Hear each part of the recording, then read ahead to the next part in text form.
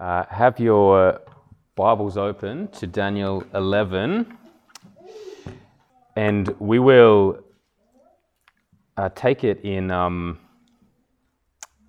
chunks today rather than reading out the 60-odd verses from Daniel 11:2 until 12:3 at once, and that will help us, I think, see the picture a little bit better. So remember last week we started this final vision in chapter 10, and chapters 10, 11 and 12 are to be taken as a collective whole. This is the final vision that Daniel receives, and Daniel chapter 10 is where he receives this vision of this majestic Christ-like figure, possibly a heavenly messenger. Some people believe a pre-incarnate Christ. Either way, it is a majestic vision, and in this vision, this theme is introduced of the spiritual warfare that lies behind the physical conflict. And of course, Daniel is very much concerned for the physical conflict because his whole hometown has been destroyed. He's experienced decades in exile, and as Cyrus's decree goes out so that they can go back to rebuild Jerusalem, almost immediately they are receiving opposition, and there's conflict going on as they're trying to rebuild Jerusalem. So the curtains are peeled back for Daniel, and it's showing how there is actually spiritual warfare that is connected to the physical conflict of the day. And from verse 2 of chapter 11, we have then the details of this physical conflict that God, through his messenger, reveals. It's quite an astoundingly detailed passage. As I mentioned last week, this is where the rubber hits the road for liberal scholars, or whether you're going to believe that God actually predicts the future, because it's quite detailed in chapter 11 of what we now know as history, but at the time of Daniel was hundreds of years in the future, starting very soon to the end of the exile, but going forward until the 2nd century BC. So in the first 19 verses of chapter 11, from verse 2 to verse 20, we have these details of the Persian rulers, one after another, to the Greek Empire and then their rulers. And there'll be this common theme that we will see of one ruler rising up, the next moment he's gone, there's another ruler in his place, the next moment he's gone, there's another ruler, there's a whole bunch of conflict, and it's all working its way as God's intended plan toward the end. So let's read now from verse 2 to verse 20 of Daniel chapter 11. This is God's words, Daniel 11, 2 to 20. And now I will show you the truth. Behold, 3 more kings shall arise in Persia, and a 4th shall be far richer than all of them. And when he has become strong through his riches, he shall stir up all against the kingdom of Greece. Then a mighty king shall arise, who shall rule with great dominion and do as he wills. And as soon as he has arisen, his kingdom shall be broken and divided toward the 4 winds of heaven, but not to his posterity, nor according to the authority with which he ruled, for his kingdom shall be plucked up and go to others besides these. Then the king of the south shall be strong, but one of his princes shall be stronger than he, and shall rule, and his authority shall be a great authority. After some years they shall make an alliance, and the daughter of the king of the south shall come to the king of the north to make an agreement. But she shall not retain the strength of her arm, and he and his arm shall not endure. But she shall be given up, and her attendants, he who fathered her, and he who supported her in those times. And from a branch from her roots one shall arise in his place. He shall come against the army, and enter the fortress of the king of the north, and he shall deal with them, and shall prevail. He shall also carry off to Egypt their gods with their metal images and their precious vessels of silver and gold. And for some years he shall refrain from attacking the king of the north. Then the latter shall come into the realm of the king of the south, but shall return to his own land. His sons shall wage war and assemble a multitude of great forces, which shall keep coming and overflow and pass through, and again shall carry the war as far as his fortress. Then the king of the south, moved with rage, shall come out and fight against the king of the north, and he shall raise a great multitude, but it shall be given into his hand. And when the multitude is taken away, his heart shall be exalted, and he shall cast down tens of thousands, but he shall not prevail. For the king of the north shall again raise a multitude, greater than the first, and after some years he shall come on with a great army and abundant supplies. In those times many shall rise against the king of the south, and the violent among your own people shall lift themselves up in order to fulfill the vision, but they shall fail. Then the king of the north shall come and throw up siege works and take a well-fortified city. And the forces of the south shall not stand, or even his best troops, for there shall be no strength to stand. But he who comes against him shall do as he wills, and none shall stand before him, and he shall stand in the glorious land with destruction in his hand. He shall set his face to come with the strength of his whole kingdom, and he shall bring terms of an agreement and perform them. He shall give him the daughter of women to destroy the kingdom, but it shall not stand or be to his advantage. Afterward he shall turn his face to the coastlands and shall capture many of them, but a commander shall put an end to his insolence. Indeed, he shall turn his insolence back upon him. Then he shall turn his face back toward the fortresses of his own land, but he shall stumble and fall and shall not be found. Then shall arise in his place one who shall send an exactor of tribute for the glory of the kingdom. But within a few days he shall be broken, neither in anger nor in battle. A lot in that passage.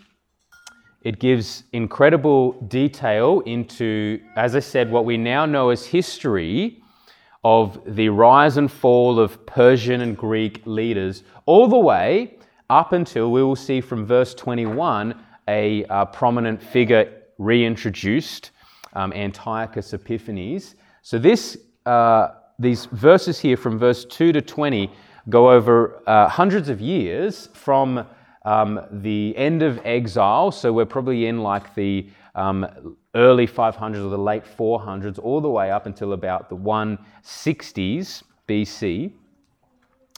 And the point here isn't so much to see God's ability to know the future. That's a given. It's quite ironic that the fascination would be with that, when if you believe in a God who created the universe, well, it's not a big thing for him to predict the future. That's easy work. So the point isn't so much to see the detail of the future, nor is the point to get bogged down in all of the historical details, though that is important.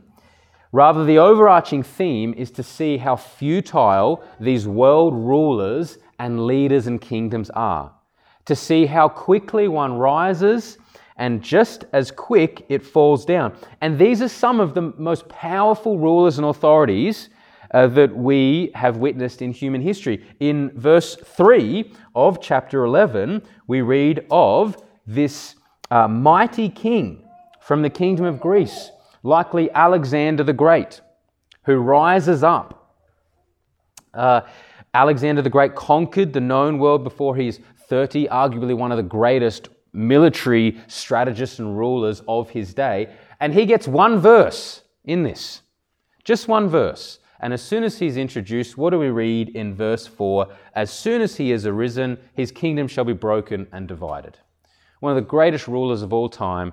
Here he is, he's gone, kingdom divided. Now here's some more rulers who eventually will fall away as well. This is the theme. One ruler rises up, the next moment he falls. Out of the demise of Alexander the Great, we know that there were 4 kings that took his empire. And because he was so young, there was no heir. So when it says here in verse 4, his kingdom shall be broken and divided toward the 4 winds of heaven, but not his posterity, it's saying that there is no heir for him. So it's just these other rulers that rise up and they take the throne.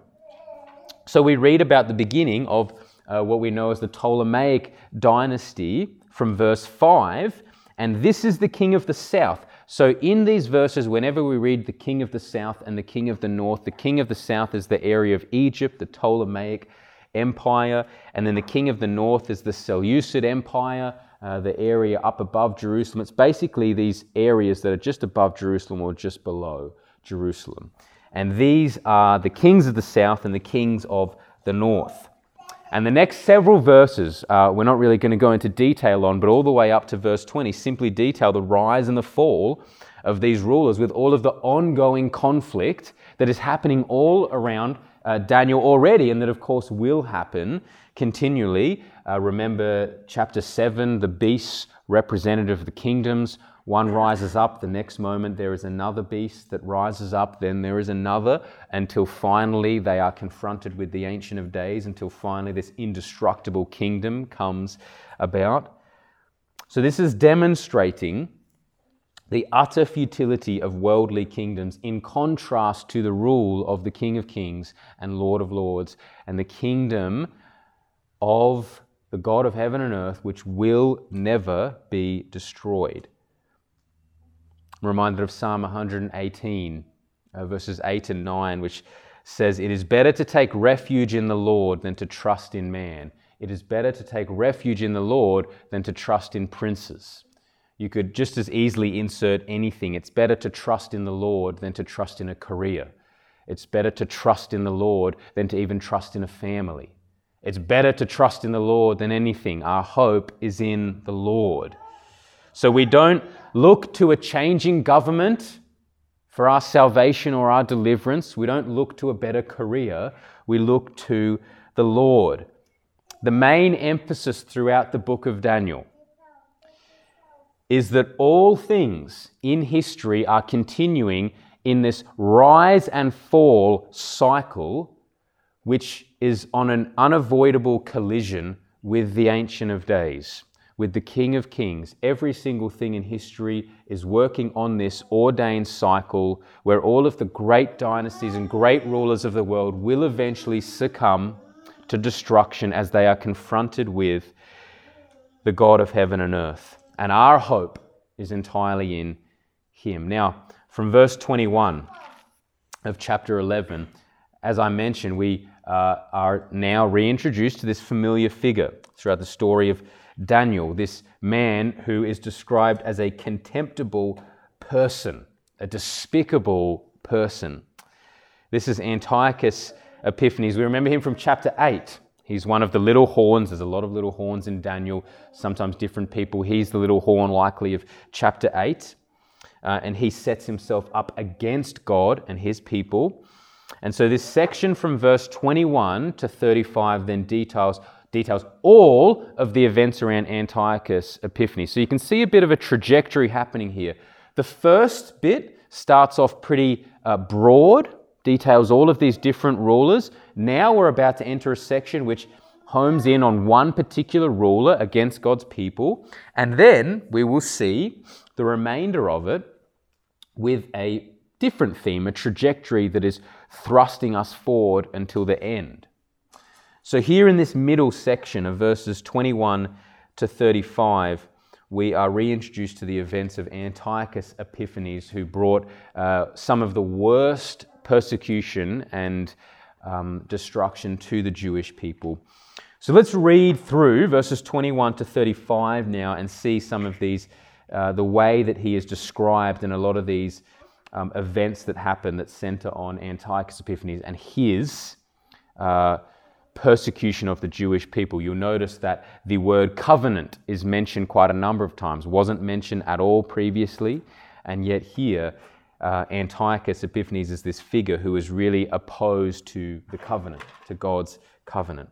So for verse 21, "In his place shall arise a contemptible person to whom royal majesty has not been given. He shall come in without warning and obtain the kingdom by flatteries. Armies shall be utterly swept away before him and broken, even the prince of the covenant.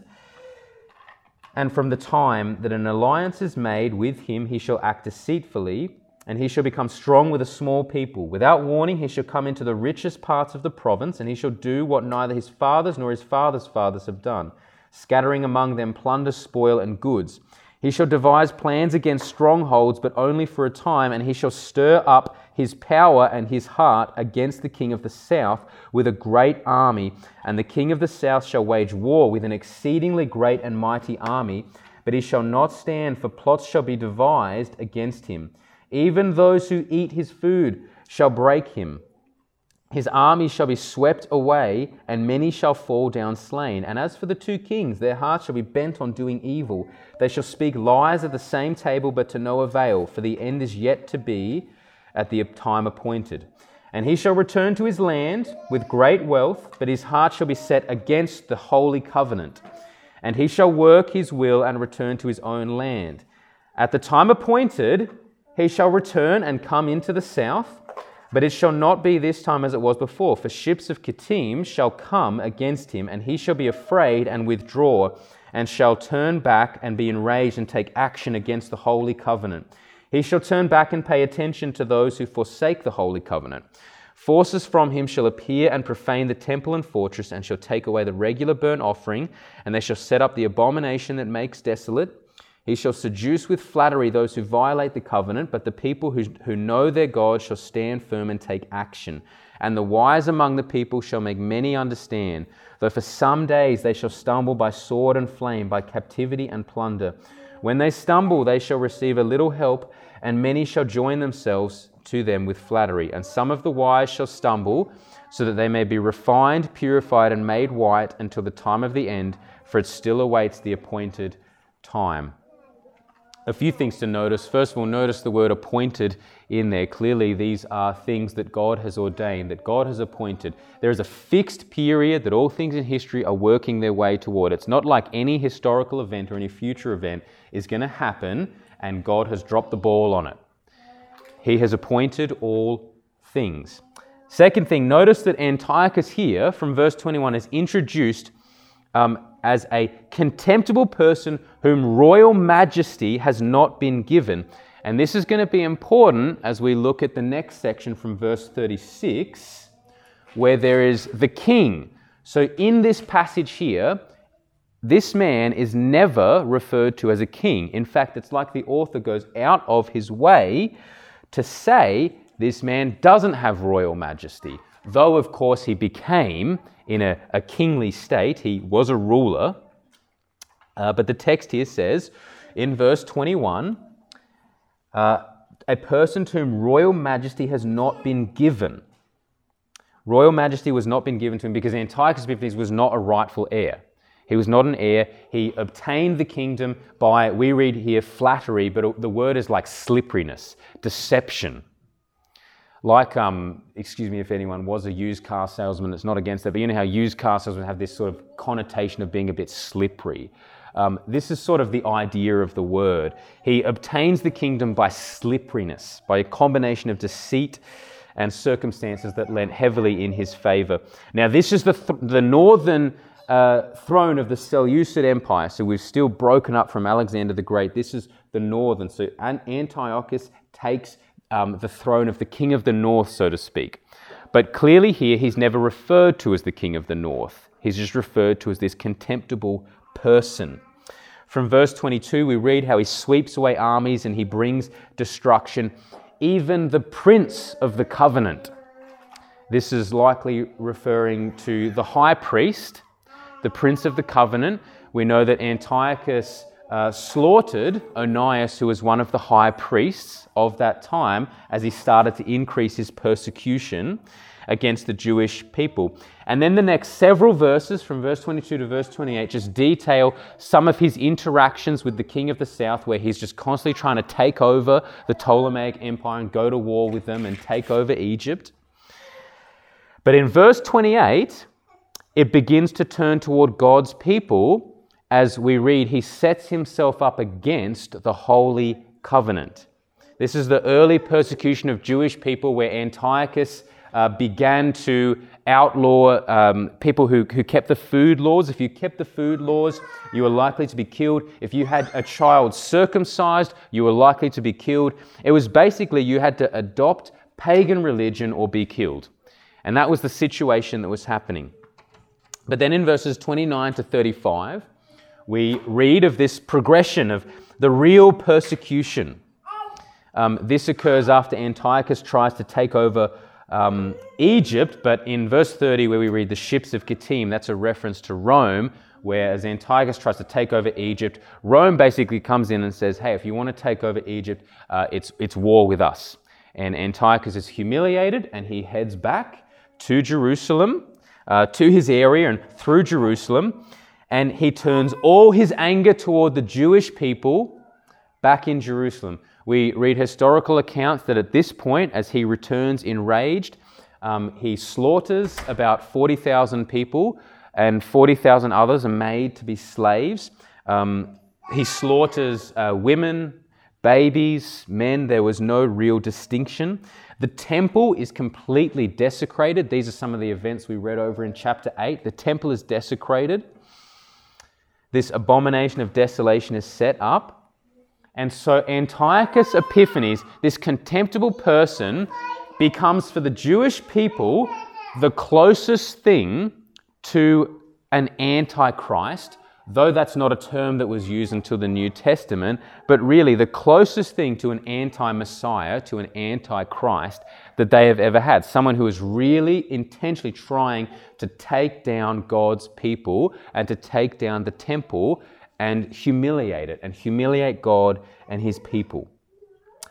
And if we quickly look, if we can just take a sidebar on lessons in persecution from verse 32. Notice in verse 32 we read, he will seduce with flattery those who violate the covenant, but the people who know their God shall stand firm and take action. We know from historical accounts that Antiochus at this point offered this sort of false prestige to people. If they were to adopt Hellenistic pagan religion, he offered much wealth and prestige if they were to then become pagan worshippers. And some people, those who violate the covenant we read, may have thought, well, I can still worship Yahweh in my heart. I can still worship him and just give a little bit of pagan religion on the side, and really God will understand. These are likely those who violate the covenant. There were people who ended up adopting pagan religion. In contrast to these people, we read, those who know their God shall stand firm and take action. Now, I've said before, we don't really know the type of persecution that may come to us. If we learn anything through Daniel and through the book of Revelation and other aspects, we know that there are constant cycles of persecution against God's people. In one part of the world, there might be a revival breaking out. In another part of the world, there are people being slaughtered for their faith in Christ. And that may come to us. And if it does, there's one simple question that we should ask ourselves. Do you know God? Do we know God? Not just know of him. Do we know God? Do we know him with such intimacy that the thought of forsaking him literally disgusts us? Do we know God? Do we know God in the way Paul did, where he said, I count everything as loss compared to the surpassing worth of knowing Christ Jesus my Lord. For his sake, I consider all things garbage. Those who do not succumb to the seduction and flattery of pagan religion are those who know God. If the God that you know is not worthy for you to lose every single thing, he is not the true God. If the God that you claim to know is not worthy of you losing everything and still having him, he is not the true God, and you will not stand in persecution. So in the midst of seduction and persecution, these true believers, the ones who know their God, stand firm and they take action. The word for take action is literally they're doers. It's just the verb for doers. We're reminded of James, how he says, be doers of the word. You have the implanted word within you and you are doers of the word. You are active. Discipleship without activity, without doing, is false discipleship. Activity like pursuing personal holiness, like testifying of Christ, like seeing a need and being moved with compassion. These are people who are doers of the word. And this is what we see here in this moment of persecution. There are those who know their God, they will stand firm, and they will be doers. Now, the final details of the persecution we read in verses 34 to 35 describe some people stumbling and receiving a little help. That could be, there was this thing called the Maccabean Revolt, where at that time the Jewish people did actually receive some help.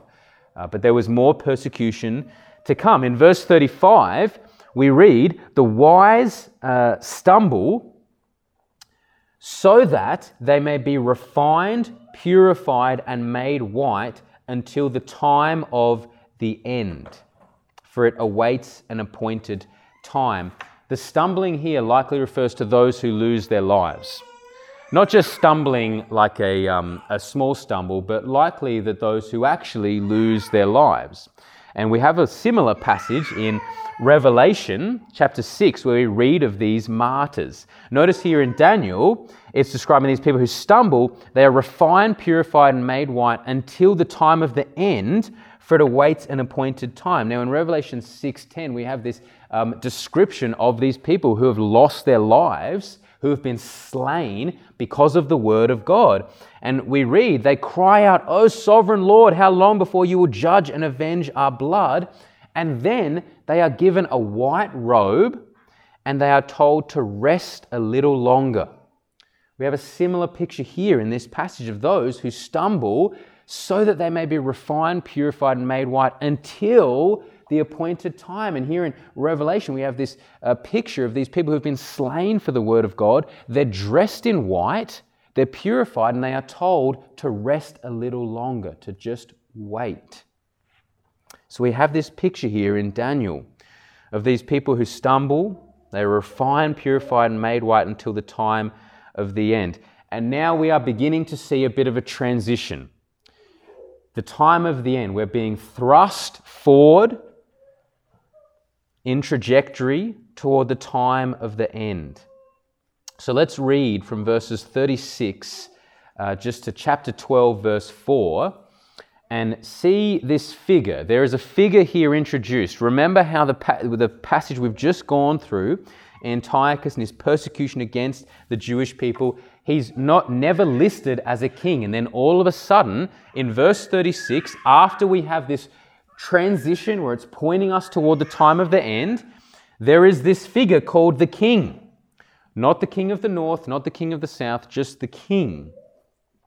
So let's read here from verse 36. "And the king shall do as he wills. He shall exalt himself and magnify himself above every god, and shall speak astonishing things against the God of gods." We're reminded of the themes in chapter 8. "He shall prosper till the indignation is accomplished, for what is decreed shall be done. He shall pay no attention to the gods of his fathers or to the one beloved by women.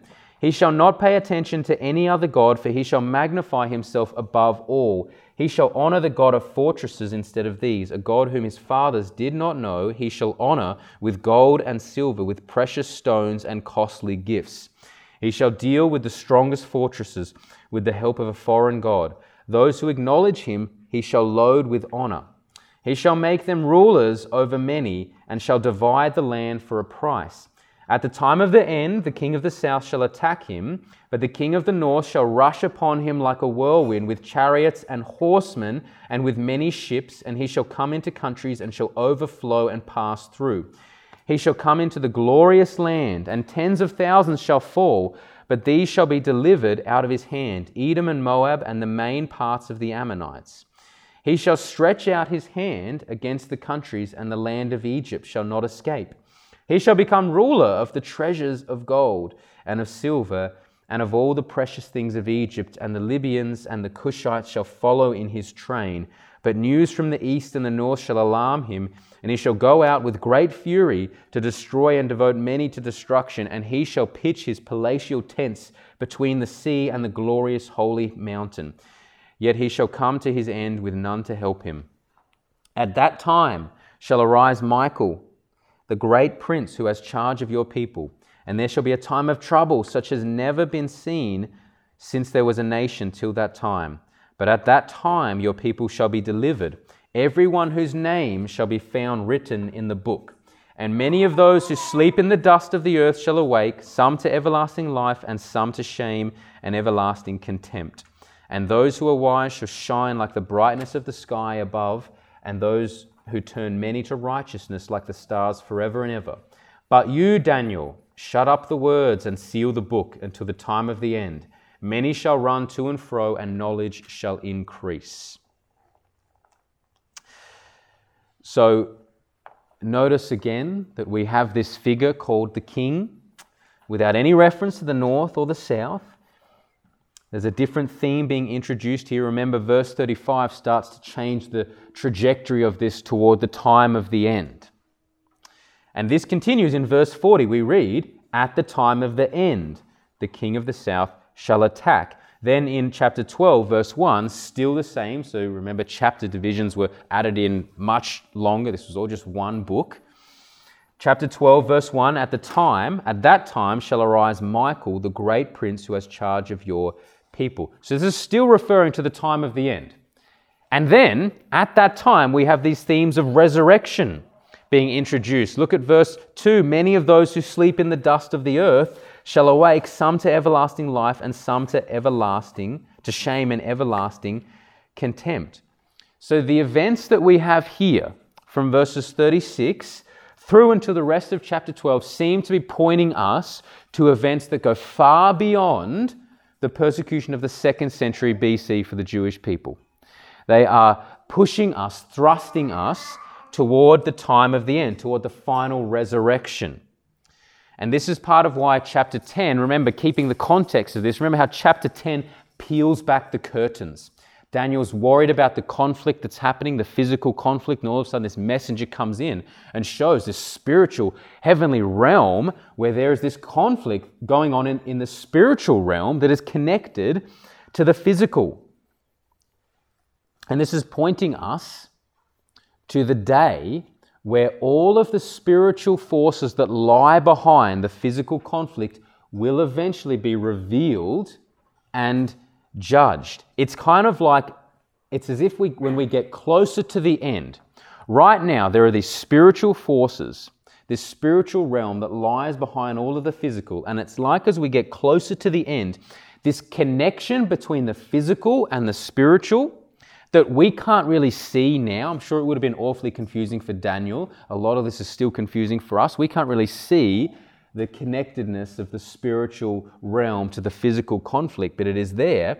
And it's like as we get closer to the end, the evil one who lies behind all of the physical conflict becomes much more apparent and will eventually be revealed for who he is. There's like this, the closeness becomes more and more evident. We see this in 2 Thessalonians 2, I believe, a passage that we've referred to throughout our time in Daniel. In 2 Thessalonians 2, Paul is talking about the coming of the Son of Man and this man of lawlessness. So he says, concerning the coming of our Lord Jesus and our being gathered to him. Clearly, this is referring to the end, the coming of our Lord Jesus and our being gathered to him, right? The time of the end. And he says, Paul says, the day of the Lord, so this day when we are gathered together with him, the day of the Lord will not come unless the rebellion comes first and the man of lawlessness is revealed, the son of destruction who opposes himself against every so-called God or object of worship, so that he takes his seat in the temple of God, proclaiming himself to be God. Now that sounds awfully similar to some of the descriptions we have in chapter 11, particularly verse 36. Notice, the king shall do as he wills. He shall exalt himself and magnify himself above every god, and shall speak astonishing things against the God of gods. And here in 2 Thessalonians, we have this picture of the man of lawlessness who exalts himself above God, taking his place in the temple of God, proclaiming himself to be God. So we're clearly seeing some similarities here.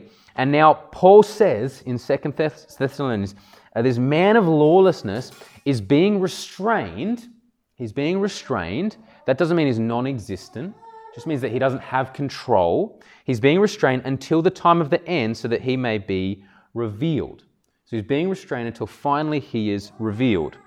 And Paul says, the mystery of lawlessness is already at work. So though the man of lawlessness is restrained, the mystery of lawlessness is already at work. There's already lawlessness going on. There's already people who oppose themselves against God. There's a spirit of lawlessness, even from the first century. He says, only he who now restrains it will do so until he is out of the way. So God will restrain him until he is out of the way, and then the lawless one will be revealed, whom the Lord Jesus will kill with the breath of his mouth and bring to nothing by the appearance of his coming. So there is a lawless one that lies behind all of the lawlessness in our world. And finally, that lawless one will be revealed. It will become clearer. All of the lawlessness in the physical realm become much clearer that is directly attached to the man of lawlessness. And I believe this is what we are seeing here in Daniel 11:12, this trajectory pointing toward that day where the man of lawlessness, who lies behind all of the evil and destruction of this day, will finally be revealed. The progression of all of the physical conflict will continue until finally the king of darkness who lies behind it all will be revealed and will be judged. And he will follow the same pattern that we have seen in Antiochus Epiphanes, in generals like Titus destroying Jerusalem in AD 70. He will follow the same pattern, but in a much clearer way, to basically directly oppose himself against God and his temple, which is interesting when you think about the way the New Testament uses the language of temple to describe we as the body. He will take his seat in the temple in the place of God's presence, and he will proclaim himself to be God. And the final end of this king that we read in this section in verses 36 to 45 of Daniel, he will eventually pitch his palatial tent between the sea and the glorious holy mountain. That's in verse 45. Palatial tent, it's a confusing phrase. It's just a phrase that means like the tent of his palace. Whatever it is, it describes a place of residence. He will reside between the sea and the glorious holy mountain. The glorious holy mountain likely referring to the Temple Mount in Jerusalem, the place of God's people. So see the picture of this Antichrist figure taking his place from the sea, from the place of fear and chaos. The sea is where all of the beasts arise out of in chapter 7. Taking his place between there and the glorious holy mount, the place of God's presence. And yet he will succumb to the wrath of the Almighty on that great day. He will stand before the Ancient of Days. Judgment will be handed down. Paul describes it as the Lord Jesus killing him by the breath of his mouth. It is working toward this final confrontation. And in verses 1 to 4 of chapter 12, we have this picture of Michael, the angel, the one who delivers Israel. And then all of these people whose names are written in the book. It seems like this has to coincide with the destruction of this figure who exalts himself again. We have these themes of the final resurrection, of books being opened. Verse 2, many of those who sleep in the dust of the earth shall awake, some to everlasting life and some to shame and everlasting contempt.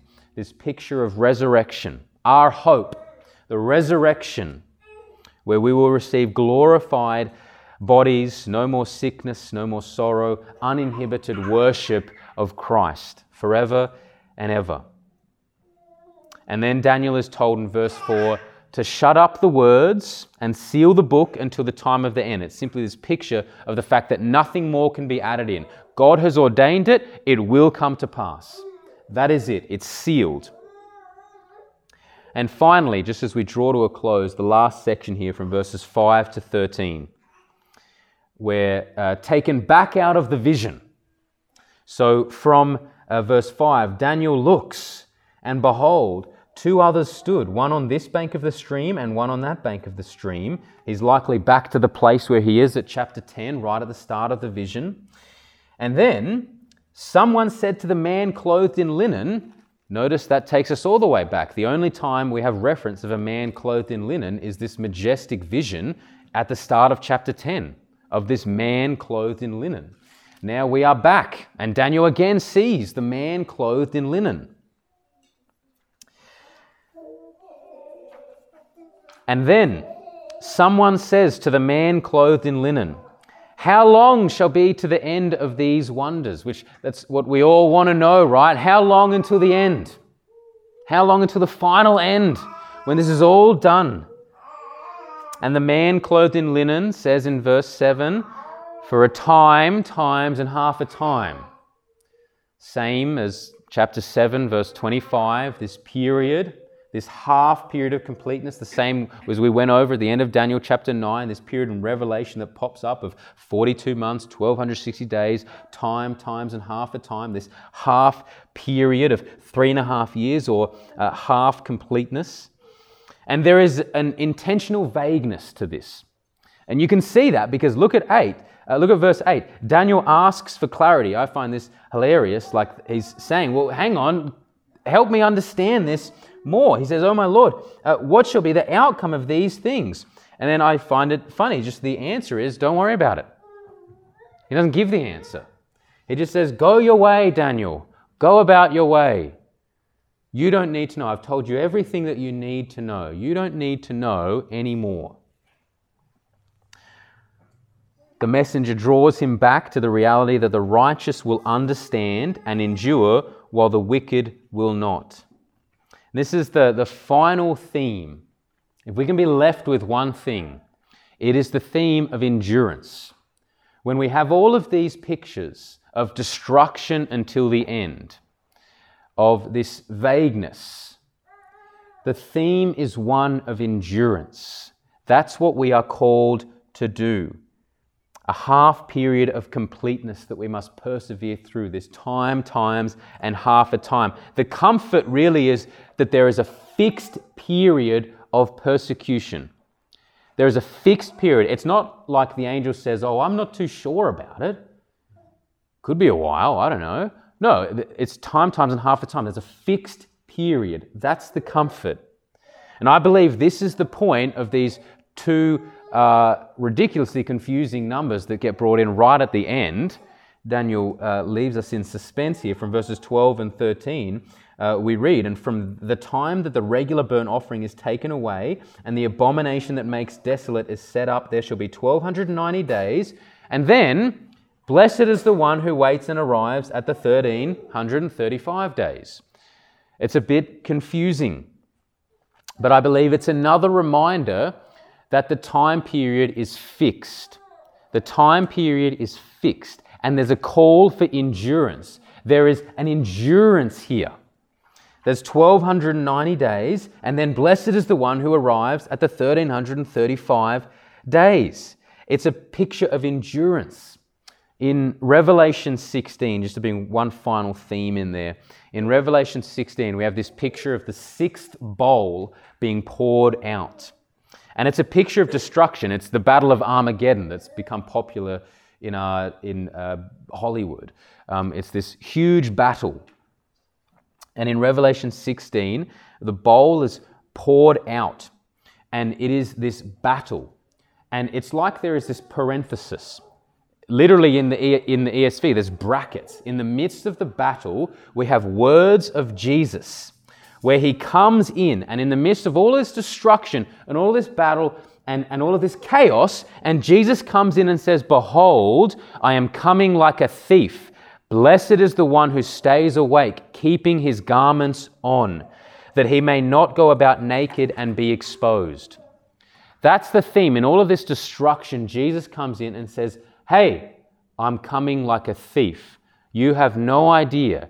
But what I want you to know is that you have to have endurance, you have to persevere, you have to be faithful even unto death, because I will come. It's going to come like a thief in the night. But the main thing is, the day is fixed, I am coming, I will return. It's the same themes in Matthew 24 of staying awake, being alert. And that's what's happening here in Daniel. This is this call for endurance. And we endure because of the assurance we have. It's like that theme from Hebrews 12:2. We endure because Christ has run the race. Notice the very end, the angel's final words to Daniel.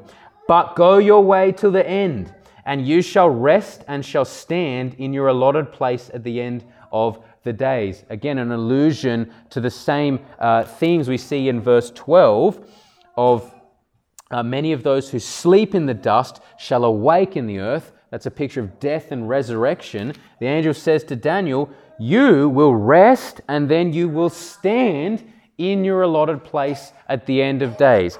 There is a reservation for you, Daniel, and a reservation for all of those whose name has been written in the book of life. Your name is there, it cannot be taken out, and so we endure. It's that assurance that we have that makes us endure. I've mentioned this before of watching movies or TV shows, and I'm someone that really hates the idea of an emotional roller coaster of not knowing what's happening at the end. So I just Wikipedia the end of it, and then I'll be much more comfortable looking through. And I know that's not for everyone watching shows, but I would say it's a terrible way to live your life on an emotional roller coaster, not knowing the end. That's a terrible way to live your life, and we don't have to. The comfort for Daniel is that he will rest and he will stand in his allotted place. His name is written in the book. He knows the end. We know the end. We will stand just like Job. I know that my Redeemer lives, and one day I will stand, and my eyes, not anyone else's, my eyes will behold him. How we long for that day. That is the fuel for our endurance.